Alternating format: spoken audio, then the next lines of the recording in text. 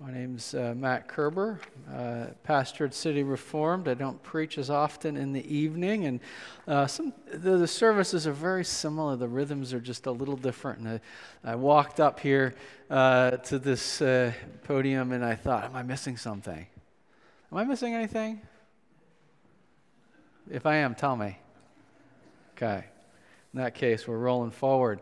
We're moving through the second letter of Paul to the Corinthians. We call it Corinthians 2 because it's the second letter in the Bible. It seems clear that he wrote at least one other letter to them. But this is the second of the two that we have on record. And if you look with me at the text, I'm going to give a quick word of explanation. You'll notice there's a section on page 7 that's in italics. I'm not going to read that today because we're going to come back to that next week. This passage, this entire chapter, talks about emotions, and particularly the emotional life of Paul, and even more particularly the emotional life related to ministry. The section in italics is a very famous section that talks about godly grief that leads to repentance. If you don't know many things from 2 Corinthians, someone might be just a little bit familiar. This might be one of the things they know or have heard before from the letter. So next week, Dave Snoke's going to preach on it. It's so important, we wanted to make sure there was time for it. But you'll notice that it's in some ways kind of an aside in this longer discussion in which the Apostle Paul is talking with the Corinthians about his relationship with them. It's a very real relationship and one that's characterized by some pretty strong feelings. The Apostle Paul understood that to be normal for healthy relationships. And midway through, he takes kind of an aside and he talks about a difficult thing they had to work through where he corrected them and they were grieved into repenting. That was good. That's what we'll come back to next week. But this week, we'll look at the larger picture of the reality of relationships in which we are emotionally engaged. That's what we're talking about. I titled the sermon, Ministry from the Heart. And since the nature of the text is very relational and the words are full of rich emotional words, I want to try to read with a little more inflection as we move through this part of 2 Corinthians 7. The words of the Apostle Paul to the Corinthian church. Make room in your heart for us. We have wronged no one. We've corrupted no one. We've taken advantage of no one. I don't say this to condemn you, for I said before that you are in our hearts to die together and to live together. I'm acting with great boldness towards you. I have great pride in you. I am filled with comfort. In all our affliction, I'm overflowing with joy. For even when we came to Macedonia, our bodies had no rest, but we were afflicted on every turn, fighting without, fear within. But God, who comforts the downcast, comforted us by the coming of Titus. And not only by his coming, but also by the comfort with which he was comforted by you. As he told us of your longing, your mourning, your zeal for me, so that I rejoiced still more. Continuing in verse 13. And besides our own comfort, we rejoiced still more at the joy of Titus, because his spirit had been refreshed by you all. For whatever boasts I made to him about you, I was not put to shame. But just as everything we said to you was true, so also our boasting before Titus has been proved true. And his affection for you is even greater, as he remembers the obedience of you all, how you received him with fear and trembling. I rejoice, because I have complete confidence in you. This is the word of the Lord.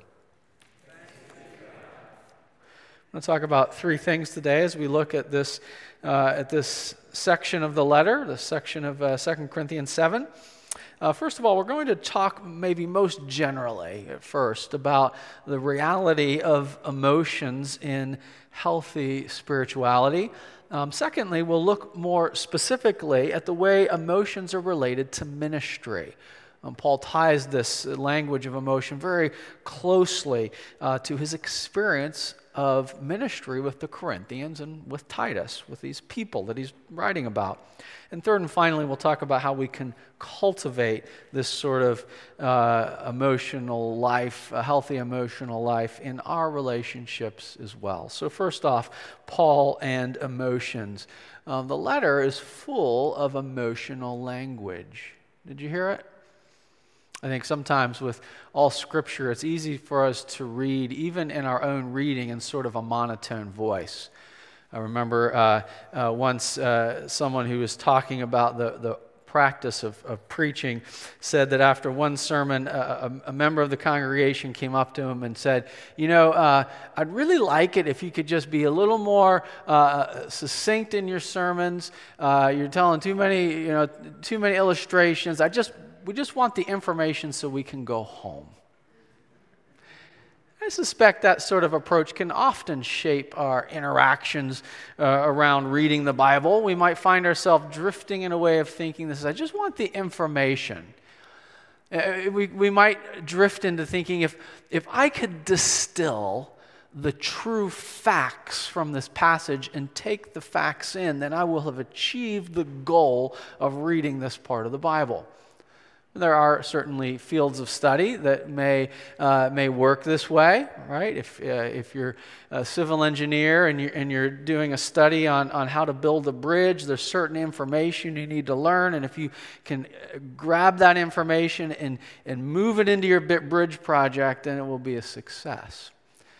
But for the Apostle Paul, ministry and the Christian life isn't like building a bridge. It's not mechanical. There's a place for mechanical things. But his perspective on ministry, his perspective on the Christian life is relational and it's whole person related. Just look, for example, at what the Apostle Paul says. First of all, about joy. Verse 4, he said, I am overflowing with joy. Verse 7, second part of verse 7, he says, I rejoiced still more. Right?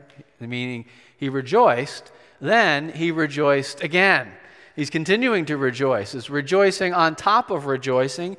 And as if that's not enough, in chapter 7, verse 13, he goes back and says, we rejoiced still more. As if he's brought other people into this continual practice of ongoing rejoicing.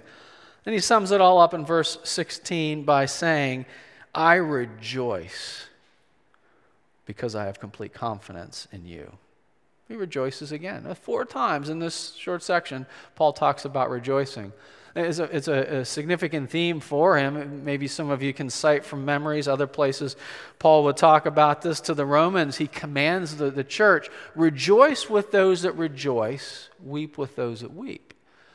He understands there's a practice of healthy spirituality. There's something we're called to live into and activate in our lives as we are able. Rejoice. To the Philippians, he said again, this is an imperative, a command, rejoice in the Lord. Again, I say, rejoice. It's a pretty big theme, pretty strong thing in this passage. And just want to pause for a second and ask if this accurately shapes your experience of the Christian life, or even of your perception of the Apostle Paul. Paul, the great founding, influential apostle in the church, to whom so many of the New Testament books are traced, his impact going out in missionary journeys and braving all sorts of difficult things with great courage. And even here he talks about facing suffering. He's really strong-willed. He's a towering intellect. The Pauline epistles in the New Testament are often characterized as being some of the most rigorous theological documents that we would have really carefully reasoned thought. We might say one of the preeminent theologians. If you had in your mind a picture of a theologian or a picture of Paul, the theologian, would it include a picture that looked like what Paul's talking about here? Would you see a picture of someone in their studies, maybe got a big frown on their face, they're hunched over and they've been reading so much and dealing with so many big ideas? You certainly might not expect that kind of a person to be rejoicing. What would happen if you went to Paul's study where he was writing one of these letters and you bumped into him? Maybe in that moment he would be in deep thought, but if you encountered the Apostle Paul, what would he be like? Through his self-description, he describes himself as someone who is rejoicing. When you bump into the Apostle Paul, would you walk away with the impression of someone who is overflowing with joy? That's how he understands his own experience. Now, it's not just that. He's very real about other difficulties as well. When Paul talks about the call to rejoice, he's not suggesting that we paper over real things that are hard. Remember, he said, not only do we rejoice with those who rejoice, we weep with those that weep. There's an honesty in the Christian emotional life as well, and he's brutally honest here. Look at the other side of the Apostle Paul as we look a little more closely at the passage. He says in verse 4, at the end of verse 4, in all our affliction, I am overflowing with joy. Joy in the midst of a very difficult situation, and he doesn't for a second cover over the difficulty. In fact, he goes on, he unpacks that a little more. He takes that idea and he says, well, let me tell you, verse 5, we came to Macedonia, our bodies had no rest. Okay, that's hard. How does Paul deal with it? You just plow through it? He certainly does endure, he continues, but look at him talking about the situation. We were afflicted at every turn. Maybe sometimes we picture the heroes of the faith as people who float above their circumstances, not really engaged, not really affected by them, just kind of float above them. He's so spiritual, it doesn't touch him. Well, that's not what he says. They were afflicted. He said there was fighting without and fear within. Pretty remarkable admission, isn't it? Essentially, Paul says, I was afraid. That's what he says. He was honest about that reality in his life. There is a proper place for fear in the Christian life, fear of God, fear of engaging in a good way, a healthy respect and reverence. And you might remember at the end that was one of the things that Titus really noticed when he went. The Corinthians responded to his ministry with this healthy fear. That was a positive thing. But in this context, it seems to have a different tone, doesn't it? He doesn't seem to be talking specifically about his affliction and his fear of the Lord, but a circumstance that caused him to be afraid. Such circumstances that required comfort. The first challenge as we look at the passage is just recognizing that maybe what needs to happen sometimes is we have a bit of a course correction where the real Apostle Paul is allowed to correct some of the stained glass two-dimensional images that can be created of him. It's a real three-dimensional character, and it allows us to have accurate expectations of the Christian life.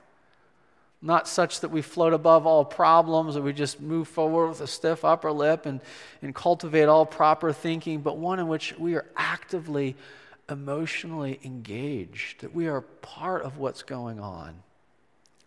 I think that can be a challenge. That can be a challenge for us. Again, I think there's a bunch of reasons why that we might find ourselves drifting into a way of thinking that Christian theology somehow moves us above or beyond healthy emotions. This passage can start to correct it. But I want to move a step more. The second thing we want to look at today is the way in which Paul ties this emotional life to ministry, because that's really what this is about. It's about the way in which he's really talking about his emotional responses are part of a real relationship he has with people that he really cares about. The title of the sermon was Ministry from the Heart, because that's really what's happening throughout the whole letter here. He starts off by saying, make room in your hearts for us. Isn't that an interesting sentence? Again, we may have pictures in our head. If we know anything about the Apostle Paul, we might imagine what he would really want to tell people. But this is kind of the central theme of this chapter. I want you to make room in your heart for me. Would you have pictured that as being something Paul would say? Is that like real heavy theological, in-depth stuff there, right? I want you to care about me. I want you to really value our relationship. Look at what he's rejoicing about as we look through the passage here. He says, verse 4, he said, in our affliction we're overflowing with joy for, all right, he talks about all the affliction and the difficulties. What needed to happen when Paul was in Macedonia and he was in affliction and he was facing fighting without and fear within? He said, God brought comfort. How did God bring comfort? Well, certainly God has all power. Many times in our direct relationship with Him, as we come before the Lord in prayer and worship, as we read the Scriptures, that God shows us His glory and His power, and He ministers to us, and the power of the Spirit to bring comfort. That's what God does. But here, Paul's pointing out that in this particular situation, God worked through an agent to bring comfort. He comforted Paul with the coming of Titus. Again, just think about how remarkable this is. I mean, hands down, one of the top most influential leaders in Christianity. And he says, I was afflicted, I was facing difficulty outside and fear within, and me and my group of people were comforted by Titus. Isn't that pretty interesting? Again, not only is Paul not floating above his situation, he's not assuming that he's so self-sufficient that he can get through it on his own. He's not even assuming he's just going to get through it, me and Jesus together. We don't need anybody else, right? And of course, we know that in our moments of isolation, God can meet us and care for us and help us. He's able to meet us there. But what Paul is describing here is really normative Christianity, in which the general practice is that God works through people in our lives. He comforted us through Titus. Now, this is where the passage gets interesting, and you have to sort of read carefully to follow the logic here. He says, when Titus came, it was a comfort to us. This is not uncommon for Paul to say this kind of thing. He'd write to Timothy. Timothy saying, would you come soon? I need your encouragement. I need your help. The same Paul who would often close his letters. He not only would write magnificent prayers in his letters, but you notice how often at the end of his letter he'll say, would you please pray for me? Paul knew that he needed people, that God was going to work through the prayers of other people in his life. Certainly Paul is in many senses different than we are. The Lord Jesus called him directly, appointed him as an apostle. He had a specific role in the church, and the author of sacred scripture, God worked through him, and at the same time, Paul was still human. And he would say, I need your prayers. In this, he's following, of course, the pattern of our Lord. Second person of the Trinity, truly God, yet truly human. In the Garden of Gethsemane, he says to his disciples, would you pray for me? So surely, friends, none of us are more self-sufficient than Paul. Isn't that true? None of us are more self-sufficient than the Lord Jesus. We need the prayers of other people. We need the comfort that God gives through other people. So, Paul was comforted by Titus. Here's where it gets kind of next level thinking. You got to follow this a little bit carefully. It's not immediately obvious what he's saying. He says, not only were we comforted by Titus being with us, but it was a huge comfort to me that when Titus arrived, he came with a smile on his face. His spirits were uplifted because you administered to him. All right, he says, I was comforted because, there's a couple of reasons here. As we look down a little bit further, verse 13, we rejoice still more at the joy of Titus because his spirit had been refreshed by you all. What Paul's saying is, here we're in Macedonia.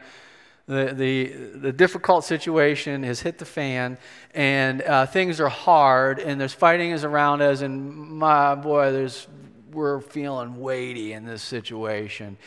And Titus showed up. And presumably, and I didn't see this note here, they may have helped to send Titus even financially, I don't know. But Titus shows up, and when he arrives, not only is Titus an encouragement, but Titus comes telling stories of saying, I just got back from Corinth, and my spirits were so lifted by spending time with those Corinthians. Now, if you've been with us off and on for the last year following the letter of 1 Corinthians and the 2 Corinthians, you understand why, in particular, this would have been a joy for Paul. Because more often than not, the Corinthians were a mess, right? And if you read the little section in italics in the middle, Dave Snokes, our preacher next week, he'll come back to that. All right, the reference is to Paul needing to correct them so strongly that they experienced a godly sorrow towards repentance. Right, so they're not a stained glass two-dimensional church where everything's great.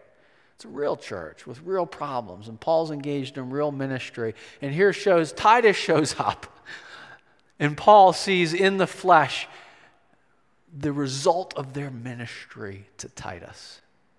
Isn't that amazing?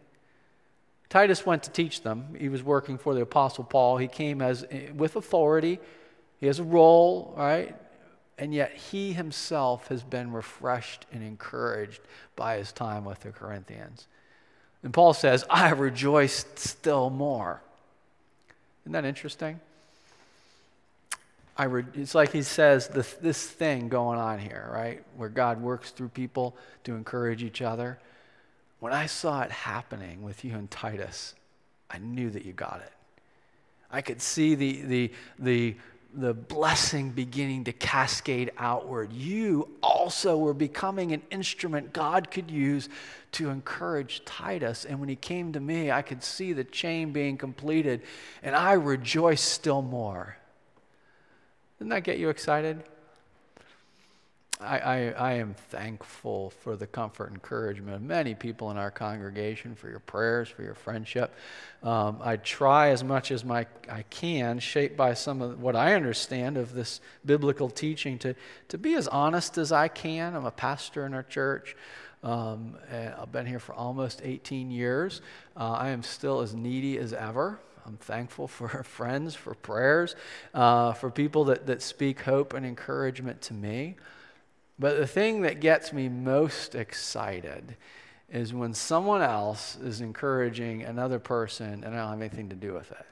That's when I get really, really excited. Isn't that so wonderful? Do you hear those stories when maybe it's a surprising person, surprising situation, someone maybe they've been struggling not that long ago themselves. Someone you know of the difficulties and the burdens in their life, and then you hear a report of that person was an encouragement to me. Isn't that exciting? Do you see the beauty of this picture? That God, who himself is, he doesn't need anything. He is within himself completely undependent on anything else, but he is overflowing with love, and in his overflowing of love to us, he then calls and shapes us to be vessels of blessing to other people. That's what God's inviting you into. He's saying, I actually want to use you to be an encouragement to someone else, and I want to use other people to be an encouragement to you. This is a picture of how God is operating in the world. I think it's exciting. I think it's wonderful stuff. But you may be asking the question, how do we do this? What do we do with that? And maybe the feelings you might get at this moment are a brief momentary flare of joy and encouragement or hopeful thinking, and then you start thinking, you know what, I haven't done that very well. Which is pretty much how I was thinking yesterday. The more I thought about this, the more I'm like, boy, I'm not sure I'm really that much of an encourager most of the time. I could be a lot better at this. And you start to feel this sort of burden of like, well, how am I going to find the time? And can I really do it? How do we cultivate an attitude where we can be actively engaged in this sort of ministry from the heart, where God would be using us in the lives of other people, where we would be joyfully receiving all of the things that God's doing around us? Doesn't that sound good? How do we get into that? How do we move into it? I think there's three things that we see in the passage. We'll just, as we shift, this is our third point, subdivided 3 ways, A, B, and C. How do we do it? How do we cultivate this ministry from the heart? And we'll just notice that Paul, this is the Bible the whole way through, doesn't picture emotions as something you control, but nor do they teach that it's something completely beyond you, that it's if your emotions are flying around and they're just controlling you. There's a lot of command language related to emotional things, like the command, rejoice. There's an active role we take, even as we recognize that, making yourself feel a certain way isn't something you do by flipping a switch on. It's not how the human heart works. We're far more complex than that. But just look at the opening command language. Paul says, make room in your heart for us. Again, you notice that's an imperative. It's a command. He's telling the Corinthians, I want you to do something in regard to our relationship. Make room in your heart for me. What does that mean? I think the context shows us that, in a sense, the simplest meaning is accurate. To have someone in your heart is to regard the value and significance of that person and that relationship. If the Corinthians had Paul in their heart, what would it mean? If they made room for him, I think that the most obvious thing is that they would recognize that what happened to Paul was important to them. They would recognize the significance of Paul, of that relationship. They would create space for it. They would see a value. They would see a common shared, maybe a common outcome. But this is what I mean. Look at the next verse. He says, we have made room for you. You are in our hearts, he says in verse 3. And then look at the next little section there. To die together and to live together. You ever heard that phrase? Someone's your ride and die friend. Am I saying it right? All right, you say, this is the friend I'm going with to the end. We live together, we die together. All right, we know that from history that when soldiers are in war together, experiencing these risky situations on a regular basis, deep bonds are formed there. Who is it that you are riding and dying with, living and dying with?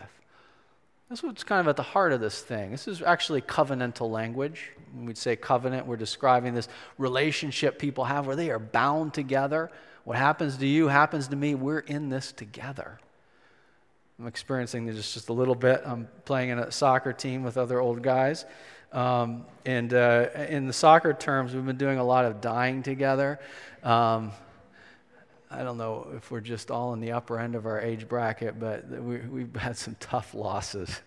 And yesterday, at a sort of dark moment of the soccer game, which sometimes get too rough for old people to be playing with each other. Like, I don't know what's going on, but I found myself thinking at one point, I'm not sure it's really worth it, right? I can keep playing really hard. I might get hurt. And I'm not sure everyone else in my team's trying that hard. I'm going to reevaluate the cost-benefit analysis of this situation right now. Because whatever happens in the next 10 minutes, it might not be worth getting hurt for. And then my teammates scored a surprising goal. He brought us back. Everyone was shocked. We're like, we'll die together. My heart is all over the place with this stuff. But practically speaking, isn't it true when you are committed in a relationship with someone, shared ministry, that you begin to have this sense of common concern.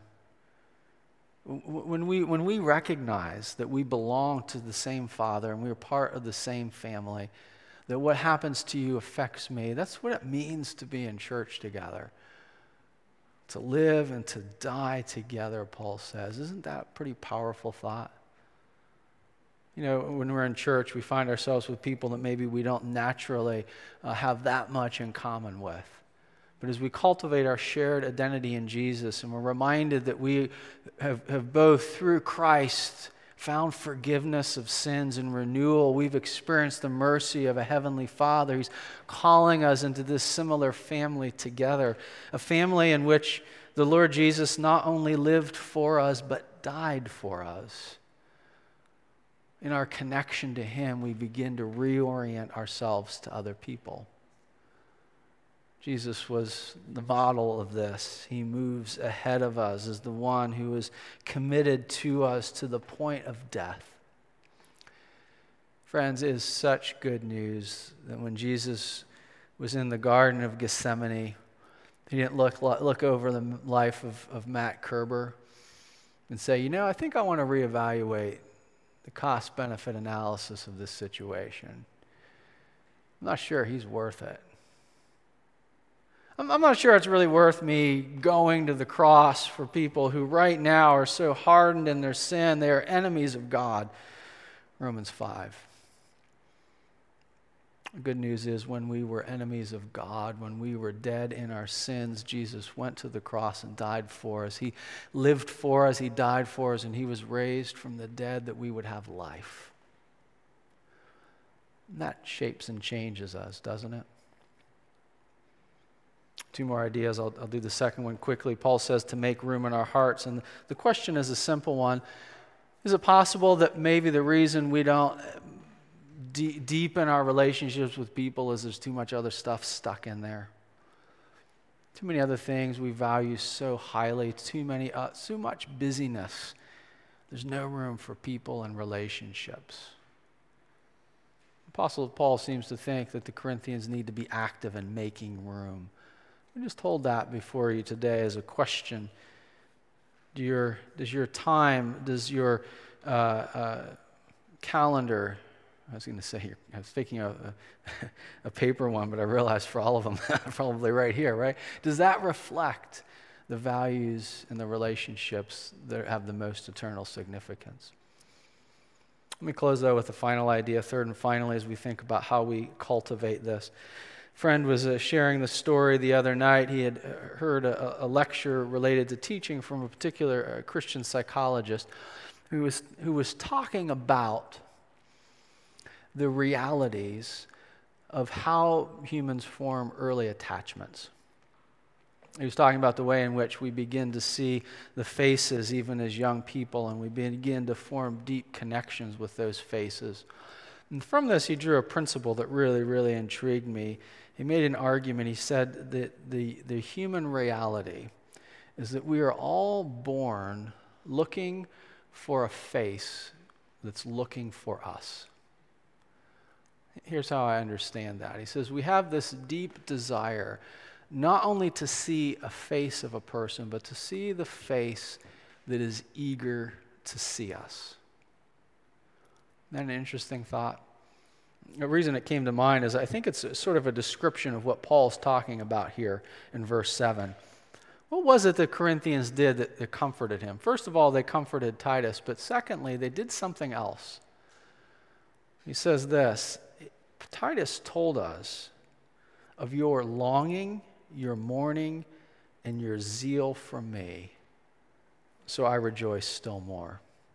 Through Titus, the Corinthians demonstrated to Paul, we care about you.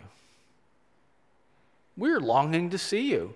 We are sharing with you in some of the difficulties. We know you're afflicted in Macedonia, fighting without, fear within. We are experiencing some of that with you, and we have longing to see you. We have zeal for you. It's as if Paul himself saw in this moment through the Corinthians that picture of the expectant face looking for him. You know what that's like? I still feel that. It's like to go to a party and you don't know anyone, and all of a sudden a person that you know turns and they see you and they say, "I'm so glad you're here." You know what that feels like, don't you? To be maybe walking into church, and maybe you're on the newer side, you don't know many people, and suddenly someone turns, they recognize you, they see you, and in their look they communicate, "I wanted you to be here."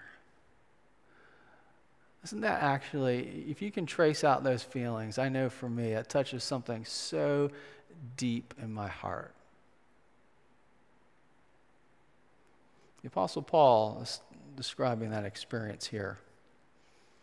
And he's saying we can mediate that to each other. That God is giving you power when you know and love people to be an agent that communicates that kind of love. Because when we're doing it, what we're actually showing is the heart of God for his people. He was seeking us when we weren't looking for him. When Jesus was talking to the woman at the well, he said to her, she was getting into a theological dispute about which mountain or which practice, and Jesus said, truth is important, but let me tell you this, what the Father is seeking is worshipers. Father is seeking people like you. He's actively sent his Son in his life and death and resurrection to be the means for your forgiveness, to bring you into his family. We're told that when Jesus was facing the cross, it wasn't merely a matter of informational analysis that he was doing, but the author of Hebrews says, for the joy that was set before him, Jesus endured the cross. The joy set before Jesus was the salvation of his covenant people, people like you and me. He saw us not as we deserve, but through the eyes of grace and compassion, he saw us, and for that joy, he endured the cross. If we knew that in our bones, wouldn't that lead to great rejoicing? And knowing that, if we sought to be the agent of communicating that to others, isn't that the life we want to live? A life of joy, being used by God for his purposes, ministry from the heart, as we call others into this life of knowing God, being known by him, and sharing that with the world around us. Let's pray together.